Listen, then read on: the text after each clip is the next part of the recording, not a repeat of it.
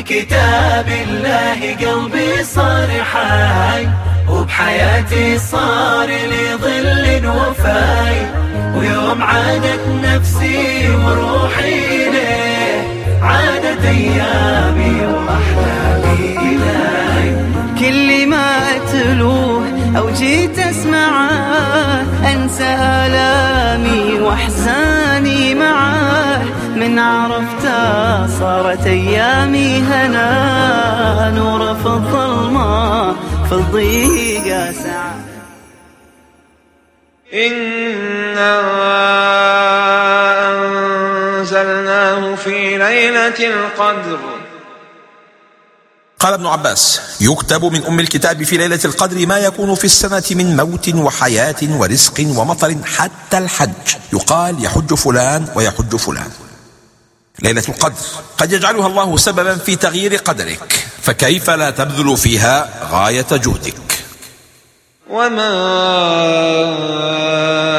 أدراك ما ليلة القدر. قال الفراء: كل ما في القرآن من قوله تعالى وما أدراك فقد أدراه، وما كان من قوله وما يدريك فلم يدره. ليلة القدر خير من 1000 شهر. وحدة قياس ليلة القدر بالثواني لا بالساعات، فاللحظة الليلة أغلى من أي ثمن.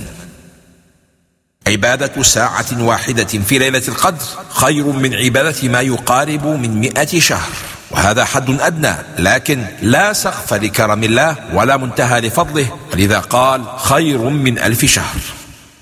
قال الحافظ ابن حجر عقب حكايته الأقوال في ليلة القدر: وأرجحها كلها أنها في وتر من العشر الأواخر، وأنها تنتقل أي تتغير من عام إلى عام. خطأ. العمل في ليلة القدر يعادل 83 سنة و4 أشهر، والصواب بل هو خير منه، فلها حد أدنى من الثواب ولا سقف لحدها الأقصى.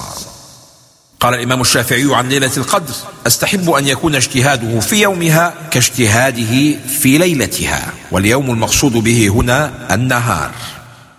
يقول عبد الحميد ابن باديس: ليلة القدر تراد للدين لا للدنيا، وكثير من العوام يتمنى لو يعلم ليلة القدر ليطلب بها دنياه، فليتب إلى الله من وقع له هذا الخاطر السيء، فإن الله يقول في كتابه العزيز: من كان يريد حرث الآخرة نزد له في حرثه، ومن كان يريد حرث الدنيا نؤته منها وما له في الآخرة من نصيب. ولسنا ننكر على من يطلب الدنيا بأسبابها التي جعلها الله تعالى، وإنما ننكر على من يكون همه الدنيا دون الآخرة، حتى أنه يترصد ليلة القدر ليطلب فيها الدنيا غافلا عن الآخرة. قال رسول الله صلى الله عليه وسلم عن ليلة القدر: من حرمها فقد حرم الخير كله، ولا يحرم خيرها إلا محروم. فالحرمان علامة خذلان، واغتنامها توفيق وعلامة رضا الرحمن. تنزل الملائكة والروح فيها بإذن ربهم من كل أمر.